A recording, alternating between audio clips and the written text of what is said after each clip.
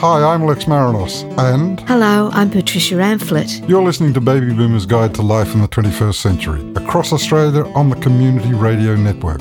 Each week we chat with leading health, lifestyle, finance and fitness experts about how to get the most out of life as we age. Plus we talk with well-known and not so well-known Australians of all generations about the issues that affect them. So tune in and get connected. Stay connected. You're listening to Baby Boomers Guide to Life in the 21st Century with me, Lex Marinos. And I'm Patricia Amphlett. G'day, Lex. G'day, Paddy. And what a show we have today, where we're talking about vision and eye health with Dr. Con Petsoglou. Oh, he sounds Greek. He is Greek, and that's why he knows so much about eye health. He has a wonderful reputation as being an excellent expert on vision and eye health. And Nostalgia Town, Paddy, who's taking us there? Ah, this is my man. Reverend Bill Cruz, I think, is everybody's man. He's a wonderful human being who's worked tirelessly for the homeless, disadvantaged people, and it'll be just a joy to speak with Reverend Bill Cruz. Now, Patricia, have you got a financial plan? No. Well, you need one. You need to know how to create one and how to review it, and Rachel Waterhouse is going to tell us how to do that. Well, that'll be terrific information we could all listen to. And Vicky Cousins, 5RPH, will be taking us on a little stepping out mission today. Oh, that sounds good. All of that in today's episode of Baby Boomers Guide to Life in the 21st Century.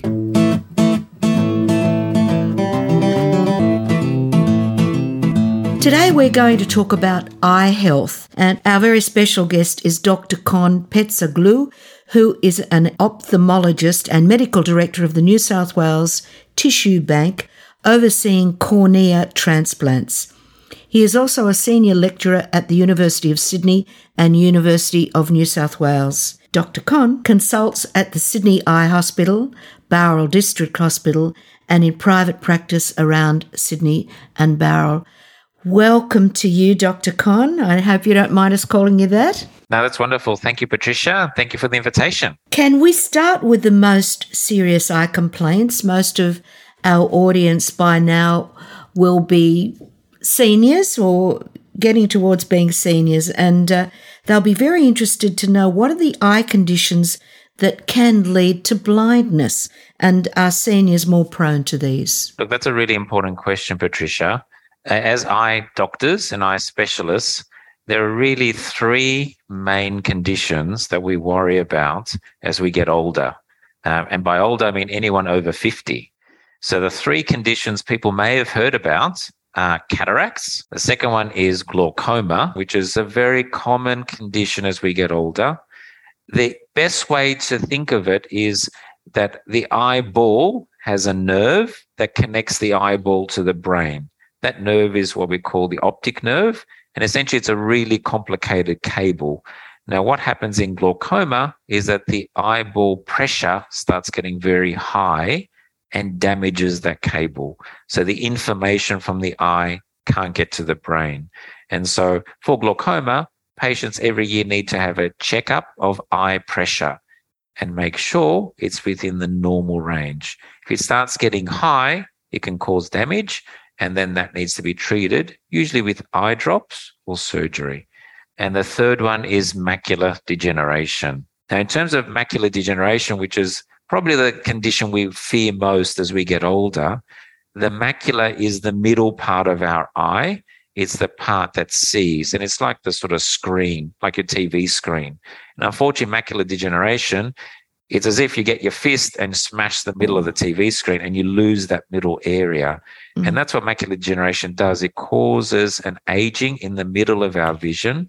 So we miss all the details of the middle of our eye. And so that can happen slowly over many years. Most patients with macular degeneration require tablets like supplements. Vitamin supplements are really important, and regular eye checks. But if it really suddenly gets very bad, that's because of bleeding or swelling at the back of the eye. And patients start noticing a change in their vision, and they need to have injections to actually treat that. So these affect different parts of the eye, and they each have an impact and can affect people in different ways. Are they all fixable? The good news these days, thankfully, we've got wonderful medicines and surgeries to essentially fix all of them and keep them under control. That's great. And really the important thing is for people to get regular eye checks to find the condition before it can cause more damage. And that's particularly important for the macular degeneration, because a lot of your listeners would be having regular visits to their eye doctors and been getting medicines and injections for that. Cornea transplant, it sounds serious. It sounds like, an eye transplant. What does that involve? Yes. It seems like it's amazing technology and science to be able to do that. What does it actually involve? So cornea transplantation, Lex, the amazing thing is that a cornea transplant was the first successful human-to-human transplant ever. And your listeners may be amazed to hear that it was actually first done in 1905. Really? So that was actually the first successful ever transplant. And that was done in Europe. And it was after that cornea transplant that we started learning about transplant medicine. A transplant these days involves someone passing away and expressing the wish that they want their eyes to be donated to give the gift of sight to another person. And then I work with the New South Wales Tissue Bank, which is part of the New South Wales Lions Eye Bank. And that organization has got 25 exceptional people that actually work with families and the people who wish to donate once a person has passed away to actually collect the eyes. We take them to the eye bank here at the eye hospital, and we're allowed to keep them for a month. And then we can give them to surgeons that can do surgery. Now, a cornea transplant itself, essentially the way we sort of describe to our patients, the cornea is the clear front window at the front of our eyes. It's like when you wear a pair of glasses, the clear lens, it's the protective layer. And what we're doing, we're just replacing that window. So it's a bit like changing the windscreen of your car. So a person who's got damage to their eyes, their cornea, has got a scarred, yucky windscreen, we take that out and put a new clear donated windscreen in place. Dr. Con, can any cornea be replaced into somebody else, or is it as specific as other parts of the body need to be? That's an excellent question. Any person can donate and put into any patient. The eye is actually quite unique. It will accept any match.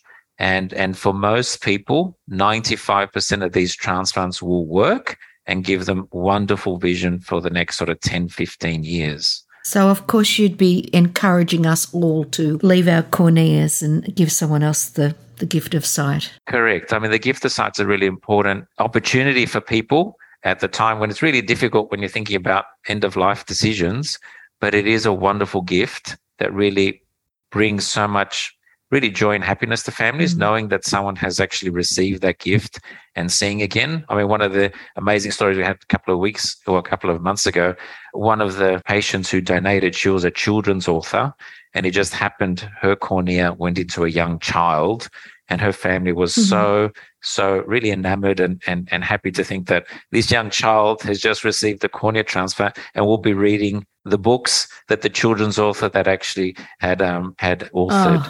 And so it's a wonderful opportunity to give that gift. How rewarding for you all. It is. What role does hereditary play in eye degeneration? Yeah, that's a really good hereditary diseases, ones that will cause weakness to a person's vision from really young childbirth and a young age, but can happen at any time during your life. For instance, macular degeneration, and glaucoma, which were the two initial diseases we talked about, macular degeneration and glaucoma. Both of those are very hereditary. So if your mum or dad has glaucoma, and they're usually treated with eye drops, or have macular degeneration and getting injections, there is a higher chance that you will get it as you get older. So everyone who has those diseases, their kids need to be checked from 50 years of age. And so there's a higher chance. There are other diseases, Lex, that kids can be born blind or have hereditary diseases, And in Sydney now, we're starting gene therapy treatments. So people may have heard about gene therapy treatments. That is that a person's got a hereditary disease. They've inherited a gene defect. And now we're beginning to put in correct genes to replace bad genes to allow people to see again. So, Wow. that's the exciting things that are happening at the moment. Do we look after our eyes well enough, or do we take for granted? Exactly. I think we all take our eyes for granted. I mean, realistically, our society, our day-to-day is so visual. I mean, we're on screens all the time. Every part of what we learn, what we enjoy about life is using our eyes. I mean, our brain is 50% geared up to see. Half of our brains are just always looking around and perceiving the world. And those eyes, we sort of don't really appreciate how important they are. So we sort of really neglect them. And during COVID, when people have been sort of in lockdowns, in isolation, we've been, using a lot more screens, a lot more devices. People have noticed that their eyes are getting drier, more tired, more headaches. Young children who are doing more screens, their eyes are growing bigger and longer and getting what we call short-sighted. So we're seeing impact of that in young kids. So, we are taking it for granted, and there are important sort of just day-to-day things people can do to just make sure that their eyes stay healthy and stay good for life. What are those things? Yeah, so I think the important thing, number one, everyone over the age of 40 needs to have an eye check, and that eye check can be with your local optometrist. And thankfully, we've got wonderful optometry practices throughout all cities, rural areas, or an eye specialist to check your eyes once a year.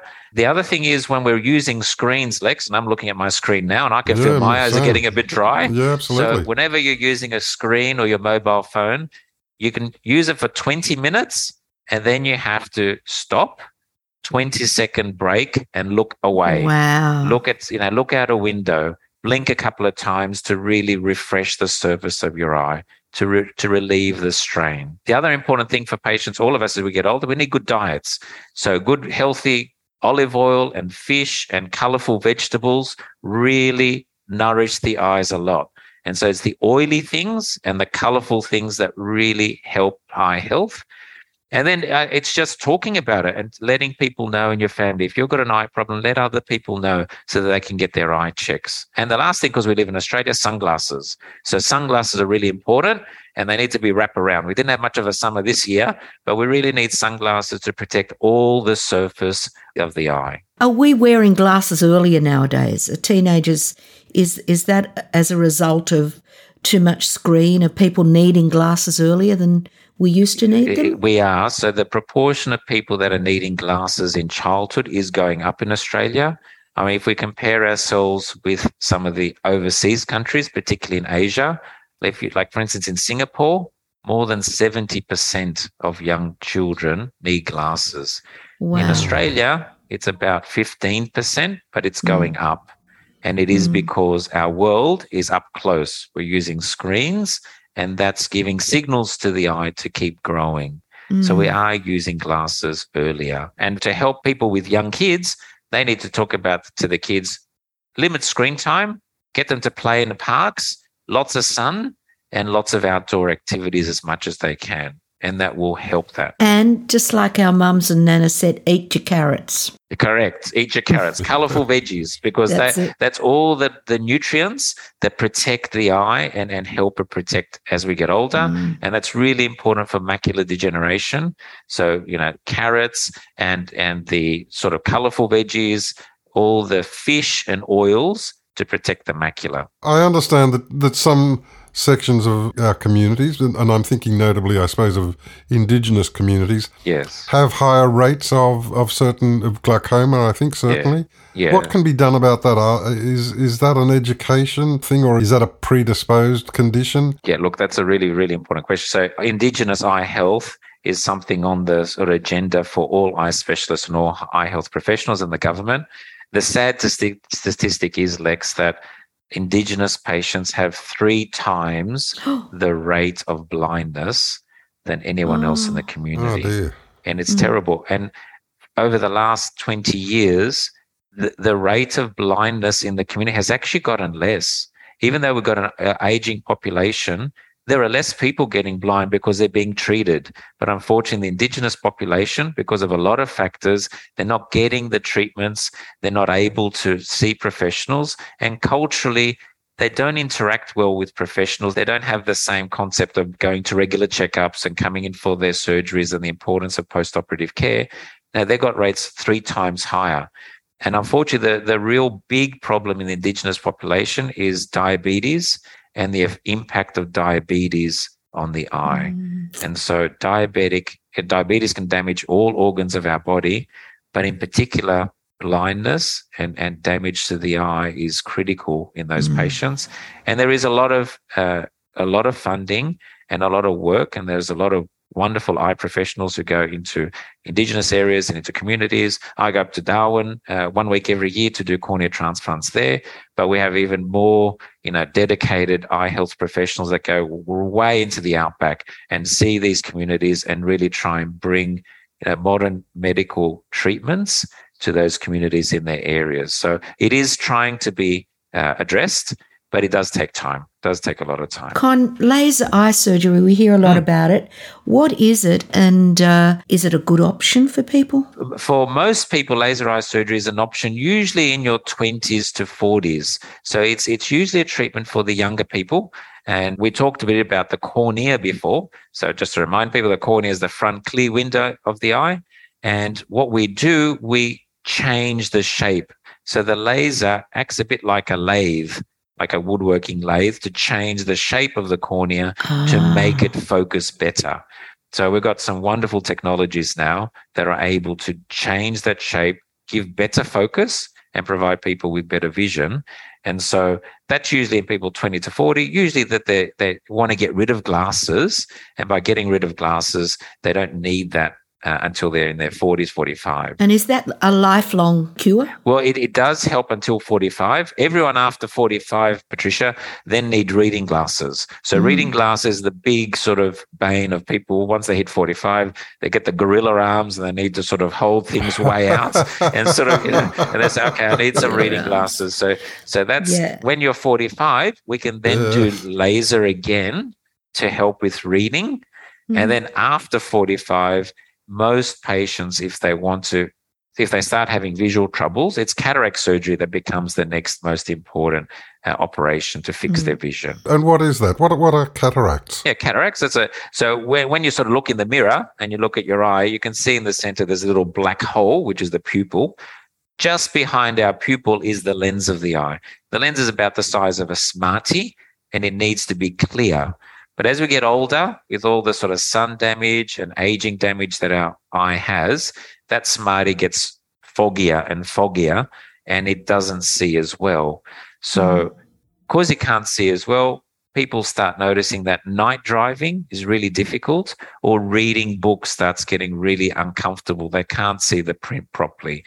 And so if people are experiencing troubles with night driving or reading, off to the optometrist or the eye specialist. They're told they've got cataract, and these days we've got wonderful surgery to be able to remove the smoky lens and put in a new plastic clear lens and get their vision back. And so that surgery is wonderful now. It's the most common eye surgery that happens in Australia, and the results are wonderful these days. It sounds fantastic, and the science is just brilliant.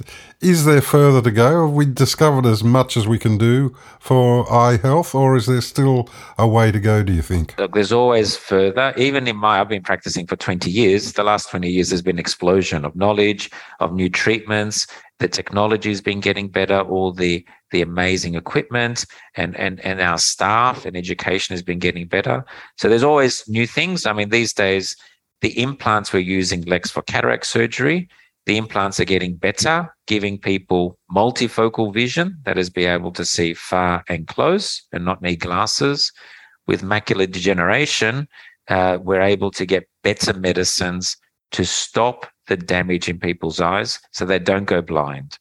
So as we said, we're getting new medicines, new ways of giving medicines. So these patients, instead of needing injections every month, hopefully they'll only need an injection every 6 months or once a year, so that they can keep seeing and not need so many visits.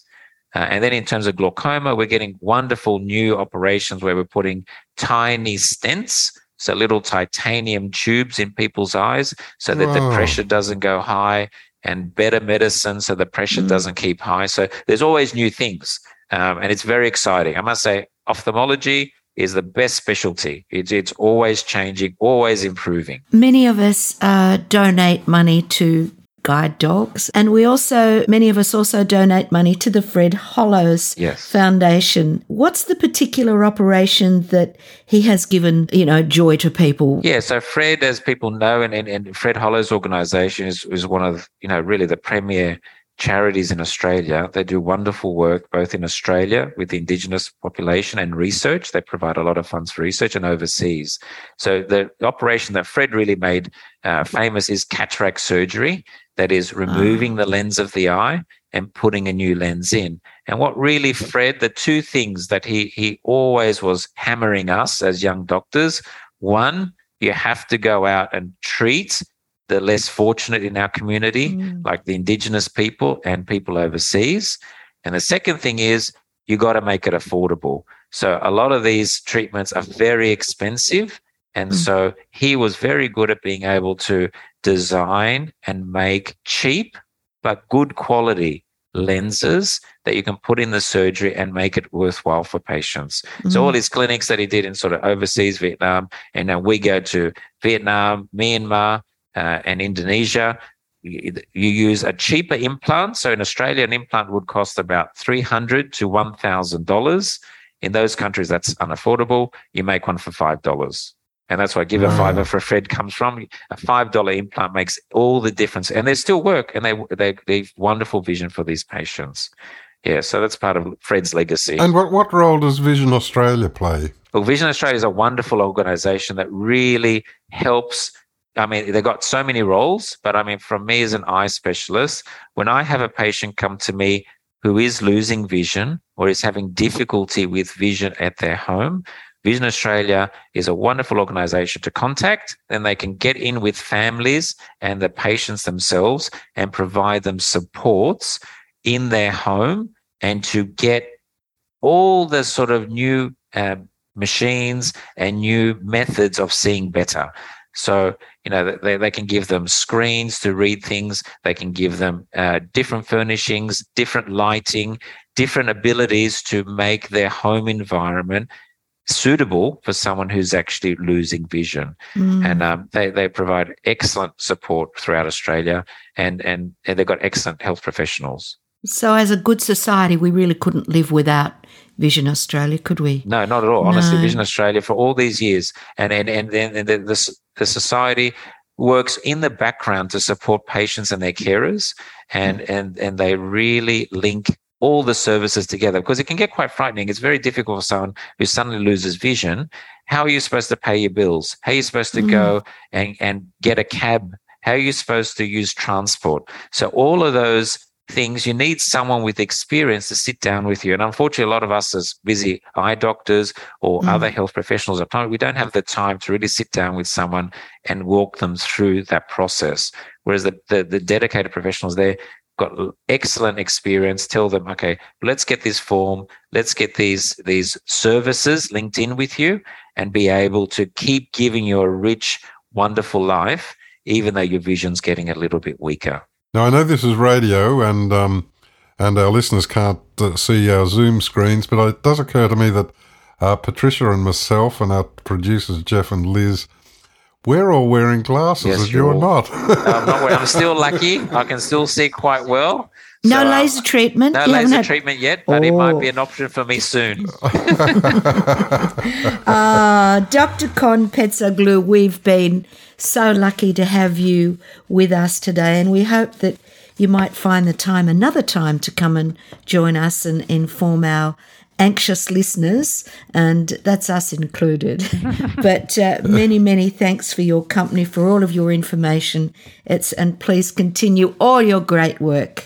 No, thank you so much, Patricia. Thank you, Lex. And I really hope it's been benefit, and hope people get their eye checks, and we would love to see them anytime in the future. I'd love to come back. Can I say it's good to see you and look forward to seeing you again? Yeah. See you, Dr. Con. Thank you. Thank you so much. Bye-bye. And now it's time to have a cuppa in Jeff's Cafe, where people of different ages talk about the theme and interview of the day. And we've just been listening to that excellent conversation about eye health with Dr. Con Postaglu, Dr. Con, we'll call him for short, on eye health. And now we're going to talk about it with our guest here in Jeff's Cafe, Boomer Gary from Woy Woy. Lovely to see you again, Gary. Yeah, great to be back, Jeff. Thank you. Marty, who is actually working with 2RPH, or which was formerly known as Radio Print Handicapped. We are actually still known as that. Yes, indeed. And the thing is that it's for people with vision difficulties. So they use the radio because they're audio dependent or audio preferred. And joining us from the Sutherland Shire is Elise, who is Gen Y. And look, we actually have two Gen Ys because Marty's only just turned 31. But we're going to have an intergenerational conversation anyway. I'm too old and too bald to pretend to be Gen Z.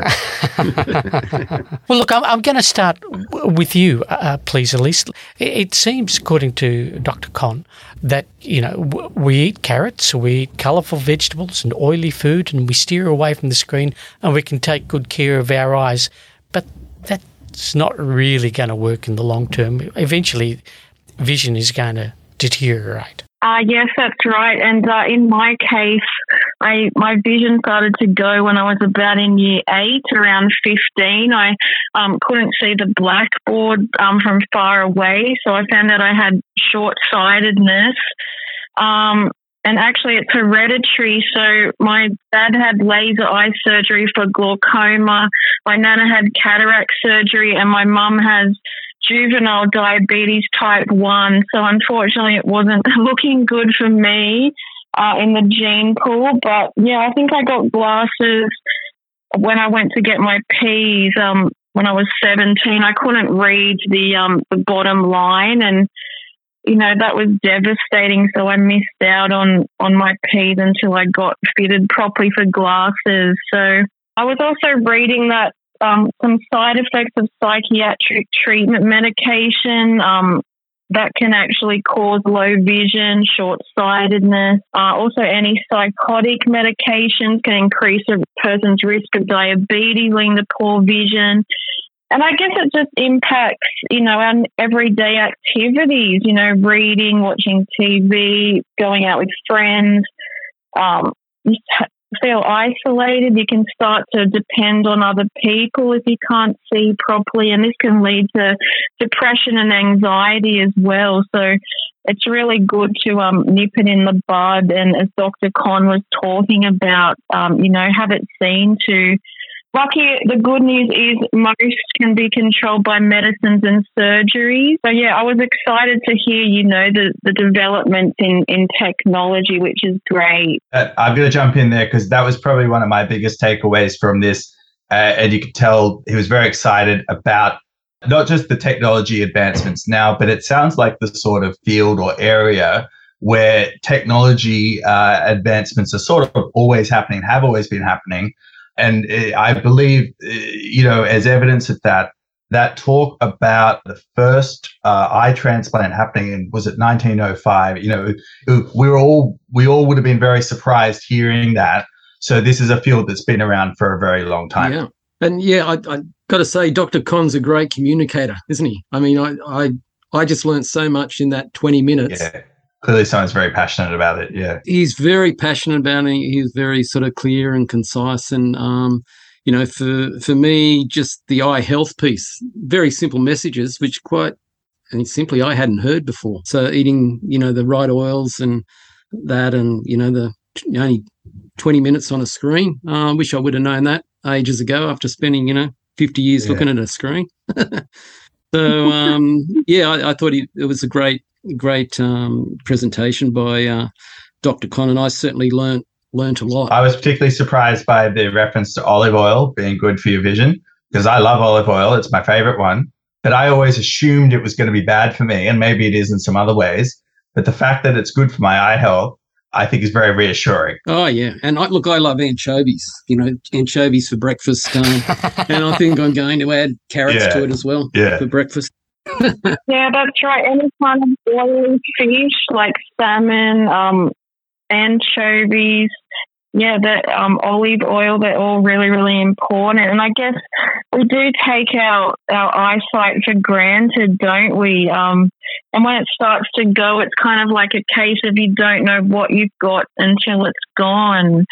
But I just thought it was really moving when he said a children's author donated her corneas to a child who will now be able to read the books that the author wrote. So I just thought that was a wonderful synchronicity and also positive dharma and karma that, happens when you're a donor. Oh, yeah. Got to admit, I cried with that one. Yeah, a couple of tears there. I know, isn't it so moving and beautiful? And I think to give, a lot of other people's sight, the Fred Hollows idea and the work done there where you can give sight for $5. I mean, that is, fantastic that the guys have been able to work on that and be able to deliver that in that way. So, tremendously positive sort of presentation by, Dr. Con, That was an interesting aspect of Fred Hollows Foundation that I wasn't aware of necessarily, that part of the reason why they're so successful, able to do what they do, is because what they manufacture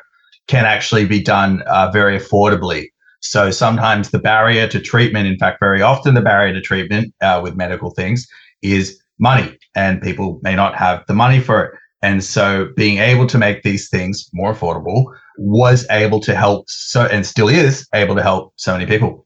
I think it's like amazing how accessible the treatment is now, for other communities, especially more vulnerable and poorer communities. And he was talking about Indigenous eye health, how they have 3 times the rate of blindness, particularly with diabetes, and the impact on the eye. So it's amazing that treatment is so affordable for people. Yeah, it makes all the difference. And we are very lucky in Australia. I mean, obviously, yes, people do still deal with a lot of expenses associated with these things.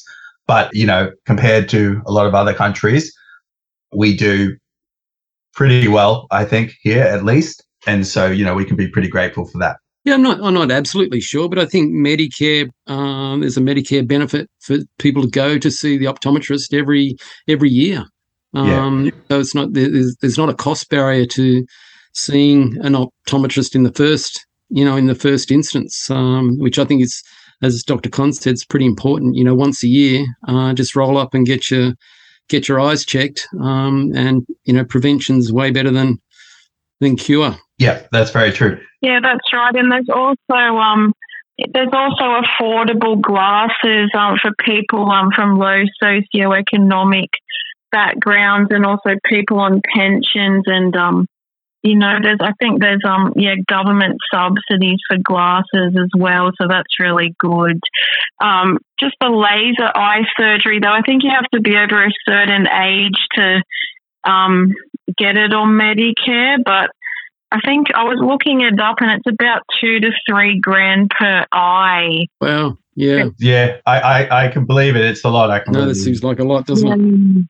Jeff, would you like to tell us about being colorblind? Is this related to eye health? As far as my eyes go, in my family, my vision is the best of all of us. The only thing is I happen to be colorblind, but that just means I see things differently. Doesn't mean my life isn't really rich and vivid. Yeah. And Jeff, you might know the figure, but I think 25% of males are colorblind. Yep, something, and I've got plain old red-green colour blindness, and all it means is that I don't trust my fashion sense. You're doing just fine, Jeff. It's all good. No one would come to the cafe if you weren't dressed, cool or anything. That's right. Yes, indeed. And I can see that my guests today in Jeff's Cafe, well, the cups are nearly empty. I want to thank you very much for joining us today for our chat in Jeff's Cafe on eye health with Dr. Con Postleglue. Thank you very much once again, Gary from Woy Woy. Yeah, thanks, Jeff. Thanks so much, Marty from Glebe. Thank you for having me, Jeff. And thank you once again, Elise from the Shire. Lovely. Thanks, everyone. Thanks for having me, Jeff. And we'll see you all again soon. Bye-bye. And now it's time for Nostalgia Town, where we speak with well-known older Australians about the journey they took that makes them the person they are today. We have a real treasure with us today, taking us to Nostalgia Town. He is the Reverend Bill Cruz AM. We all know he's a much-loved Australian who has spent his entire adult life in the service of others. He is a passionate supporter of the homeless and the needy. He's never afraid to speak out against injustice. He expresses views that don't always align with his church, such as supporting gay marriage and voluntary assisted dying. In his book, 12 Rules for Living a Better Life, published last year, Bill talks about experiences that have shaped his life as a Uniting Church minister and his friendship with His Holiness, the 14th Dalai Lama. A big welcome, Bill. It's lovely to have you with us. Thank you. It's an honour to be here. Would you be able to tell us at least some of those 12 rules? Oh, gosh. Well, one will do, two will do. The difference between empathy and sympathy.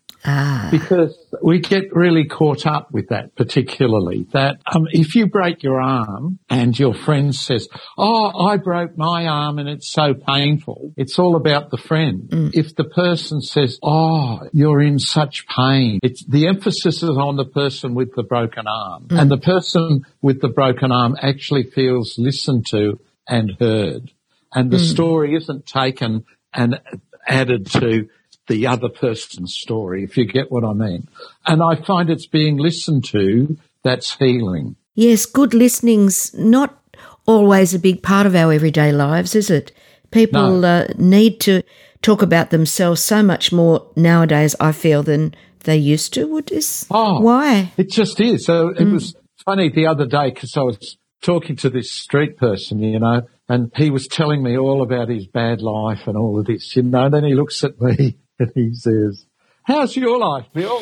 And I was having a bad day, a really bad day, And so I told him, and he looked at me and he goes, "Oh, shit happens." And I thought, I've been listening to you bugger, all this time, doing all the empathy, and I open up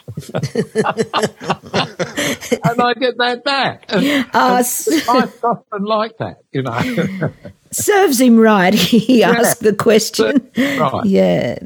So that's one. And always try and put yourself in the other person's shoes. That's really important because then we can get along together. In the book, I talk a lot about actually really listening. One of the things older people on their deathbed regret is all the loving things they haven't said to the people they love. So I've been encouraging people to say it now. Say it now. And there's a street guy I know, like the other one, who I really love. And one day we were talking away and I said, I really love you, Dwayne. And he goes, "Oh," and we then started really talking. So that often it's a risk in saying, "Look, I love you," but more often than not, the risk pays off. And I've kind of tried to make this thing that if I'm with someone, I think, what do I not want to go to my deathbed not having said, and say it. And it kind of breaks all those barriers, I think we're sort of stuck with that stiff upper lip English thing, aren't we? That Very. It's not a good way to be. No. Let's go back a bit. Where did you grow up? I grew up really in St Mary's in Western Sydney, really. My parents, I came over from England when I was 3. So, and my father came over and started a frozen chicken business like the Inghams. They were all starting at that time to export frozen chickens to England. But the business didn't go like Inghams did. And he ended up going broke. But I ended up living out the back of St Mary's, Western Sydney. And with all the refugee people, all the people from World War II, so there were German kids, there were all the Eastern European kids, Italian, Greek. It was just a whole blancmange, smorgasbord of nationalities. And I just loved it. And we would go wandering through the bush and all of that sort of stuff.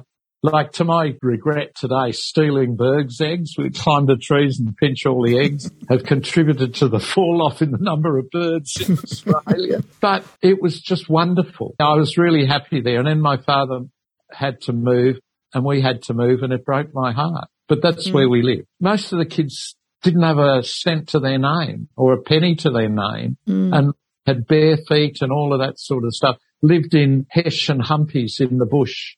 And it was lovely. They were happy. They didn't know that in this day and age they'd certainly be called disadvantaged. They were living their lives with smiles on their faces.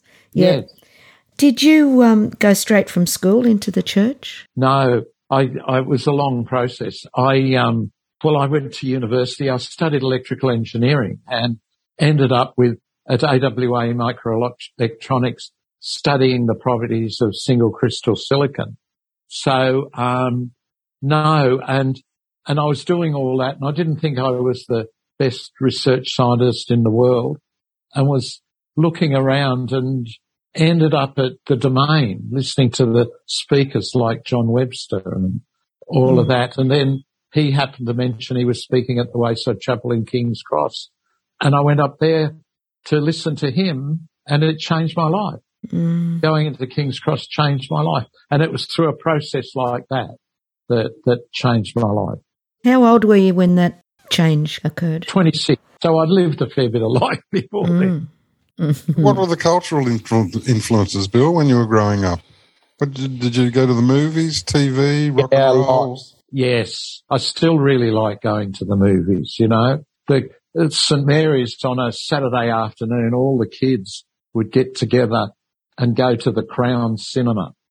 And we would watch whatever movie was on. I remember Calamity Jane and all those 1950s movies. And we'd do all the things like roll the Jaffas down the aisle, all of that sort of stuff. I've had a love of that for all my life. What about music? My mum loved Frank Sinatra. I remember him coming to Australia and she saying to my dad she'd like to go, and my dad said, "You're not going to that," you know. All of that sort of stuff. But I was, the radio was a big friend, you know. There was, the ABC had that, what was it called? The Argonauts Club. And then there were all the serials on 2GB and 2UE, I think it was. Used to listen to all of those sorts of things. Just part of all of that. Yeah, I think many of us, many baby boomers listening can relate to all that. They would have grown up with the women wanting to see Frank and their partners going, "You can't see him," you can't see him. They managed to get there to see Frank, and they did. They were terrific times. I remember my mum wanting to see Frank, and she did. Yeah. Well, mine didn't. These days, look, I've been to your place, as you know, and love it, and I'm in awe of the amount of work that is done by you and your fantastic team every single day of the year. It's just mind-blowing, and I don't think Australia could ever thank you enough for that. Thank you. Is there any spare time? What do you do about your social world, or is that your social world? Basically, I like what I do. And being a minister, you get caught up in a whole lot of stuff.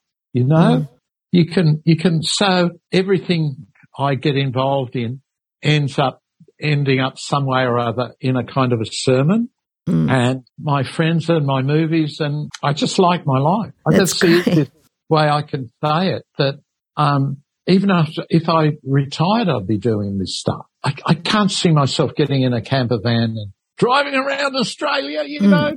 But it would be nice, but no. You're fulfilled this way, and aren't we happy that you are? What happens, though, is I've learned basically to say yes to everything that happens, everything. So usually a lot of things you say yes to drop away, and you end up doing the most interesting things that you'd have never done had you not said yes to something. So, you know, and I find I travel along the way. Like you might get invited somewhere to speak, so you go and you visit, you do all this stuff anyway, you know, but it's on the way. Bill, your ministry has been distinguished by your, in a sense, it seemed at the time, unconventional approach to religion. the idea that religion wasn't something that just happened in a building with steeples and sermons and robes, and it was a more common man ministry. Did that ever bring you into opposition with the church? A lot of times. It's being yourself, particularly in the church, is quite a lonely sort of place because, well, there are things that go on that are just plain wrong. So when you call it out, people get angry. And the church, in a way, is very intellectual. And most people are more emotive. So there are lots of conflicts, lots and lots of conflicts. We're supposed to be a forgiving place, and we're not. And we become a place where the righteous feel justified. And they forget that Jesus always used to talk about it's the other way round. It's the other way round, you know. Life is upside down. You know, if you feel yourself righteous, then you better watch yourself because you're probably on the wrong track. The Dalai Lama and your friendship is, I'm sure, very beautiful. Can you tell us a little bit about him that most people wouldn't know? I know he's quick to laugh, and that's so lovely, but so are you. He comes across as, I suppose the one thing I've learned to watch people, and he is himself no matter where. Most of us adapt our personality to the surroundings, you know? Yep. He allows the surroundings to adapt to him. If you get what I mean. Sure do. You always get the genuine issue. And he's very, very, very deep. I can't tell you how much I love him. We were sitting one day chatting and I said, take off your glasses, and took off his glasses, and we stared in each other's eyes. And I said, did you notice you disappeared as we stared? And he goes, yes. And I said, oh, that's what I think Jesus was talking about the kingdom of God. And he goes, and there was just him and me and a lackey, and he summoned his lackey and he went off and he got this obelisk, this crystal obelisk, and he drew on it a black cross with a felt pen. And he said to me, he gave it to me, and he said, take this as a gift from the Holy Spirit. And it was just moving, really moving. So there's something very, very special. Is that cross that he gave you, is that in a special place? Yeah, it's in my room here, just behind me. Good, okay. I stare at it a lot. I bet you do. Bill, you're always such a positive, optimistic person, but don't you have moments of doubt and despair? Oh, yeah. And wonder why religion seems to not be able to solve the problems of the world? I was thinking about this the other day, and I buried a little baby. It was basically stillborn. And we had a funeral, and they basically brought the baby out in a little casket, which was like a shoebox. And it was so tiny and vulnerable, and breaks your heart, you know. And I do a lot of meditating, and I went back and I realized that had happened throughout time. There were mothers crying for tiny babies, and parents burying their children, and people torturing one another. And yet what I've noticed is that's when you feel most loving. I found this with a couple who their baby had died, and she and him were just broken. And in their brokenness, all they were talking about was the people they loved and who loved them. And I kind of thought, how in this most despairing time in your life can you be talking about love? And it was like looking right through her eyes, right into her very soul. And you saw this tiny candle flame that was flickering, and it had almost been blown out, but it hadn't.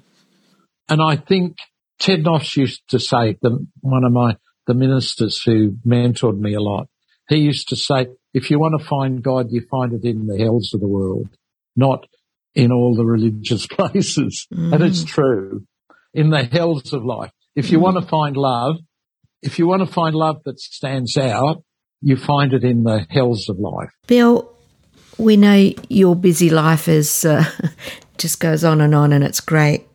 What about something different? Do you have some fun in your life that you might have on a regular basis? There are things I love doing. I love going on the ferry to Manly. I love that, you know. I've got a friend he was a Buddhist monk. He was a Buddhist abbot, you know, and he decided he was missing out on the finer things of life, like alcohol and sex too much. So he dropped out of that, and he and I wander the back streets of Bangkok a lot, and he talks Buddhist stuff and I talk Christian stuff or whatever. And it's just lovely, lovely, you know. I love the train trip from London to Edinburgh, where you go all through the sea. I love being out in Central Australia. There's lots of things. Mm-hmm. Oh, it's nice. And social friends, no doubt you have many, many friends, but we all seem to end up with just a handful of close, great mates. Is that the case? Yeah. Lots of people want to be my friend for a reason. Yeah. You know, you'd have that trouble, Patty. You know, yeah. You never quite know. That's right. That's exactly right. And but we try it all like each other and love the handful. Yeah. That suits us fine. And you have a lovely family, of course, and a grandchild on his or her way. A little one, another one on the way. Another one. Good on you. Yeah.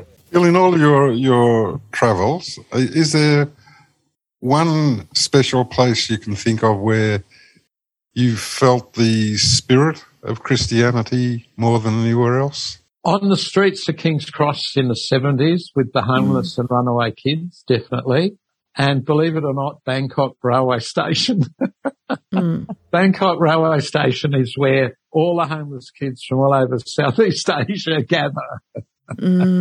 And it's a human jungle. It is just amazing.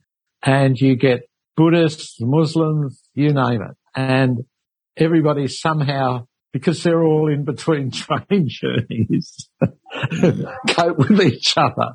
And it's an amazing place to be. Amazing place.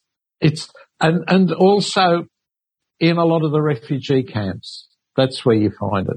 That's where you find it. Bill, it's almost time for us to say bye-bye, but you told us about two of the 12 rules. Come on, can you give us another one, please? The amazing healing effect of time. Lots of things happen right now and you think, oh my gosh. But if you step back, meditate, take time, often the problems solve themselves. That's true, but you need to be old ducks like us to realise that, don't you?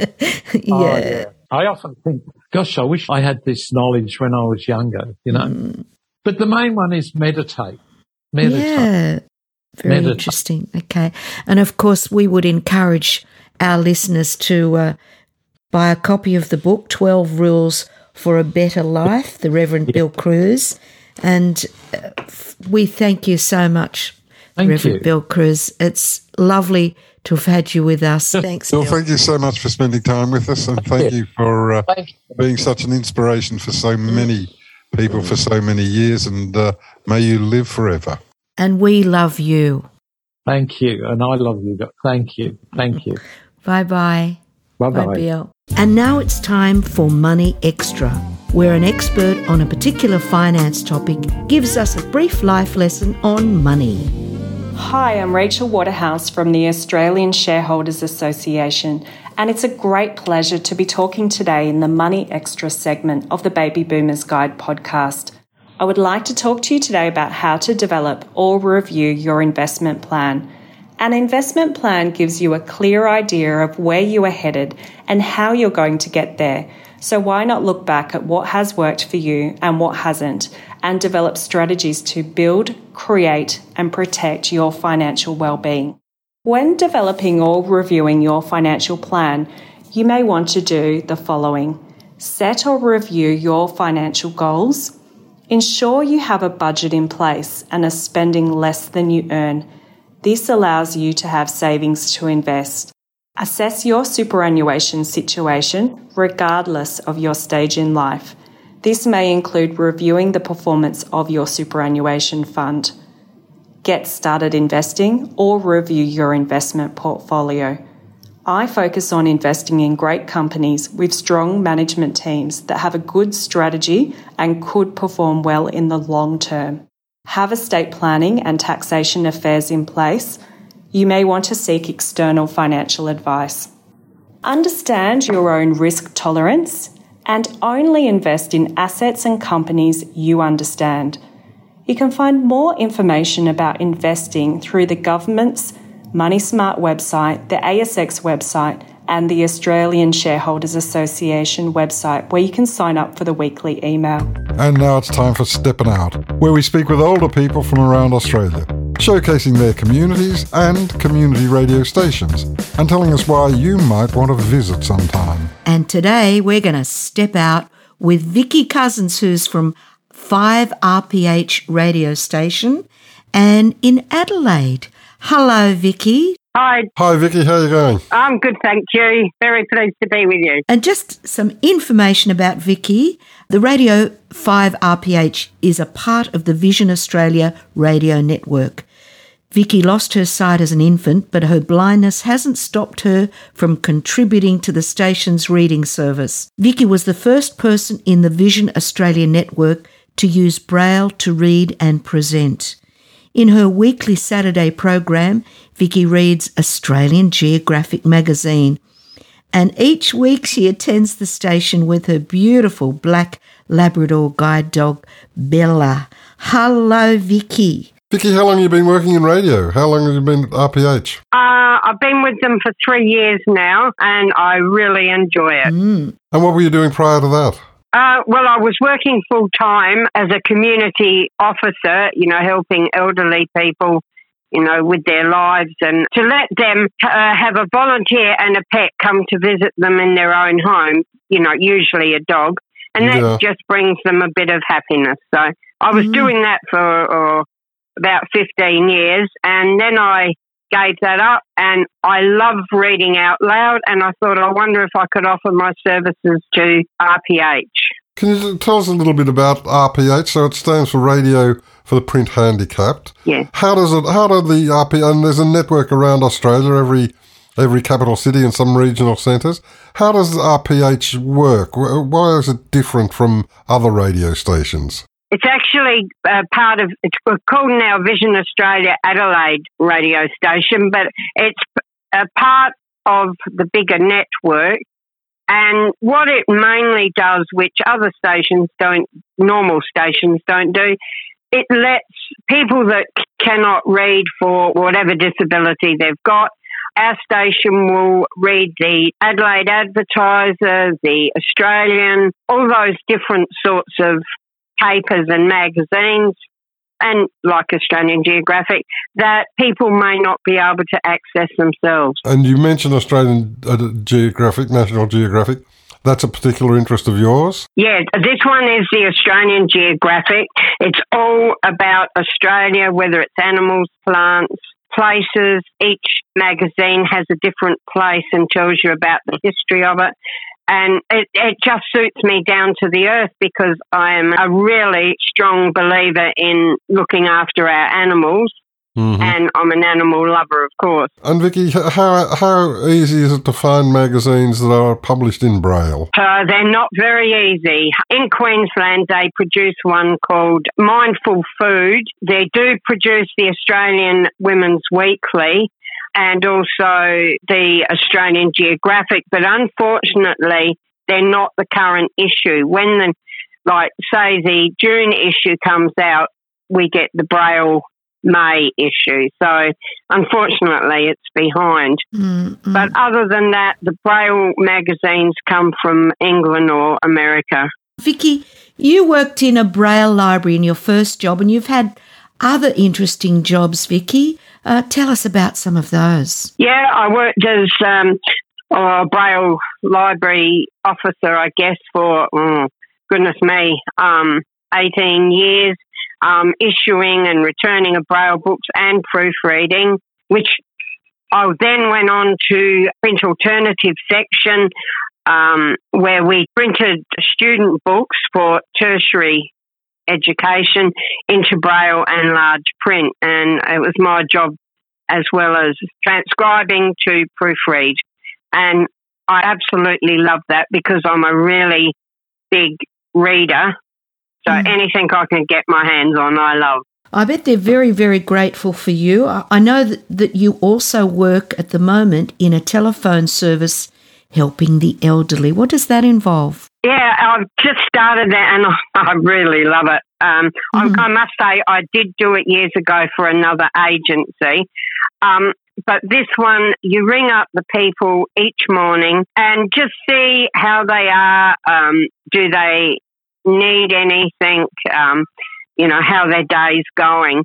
And we're only supposed to have about 5 minutes at the most with them if they want to talk that long.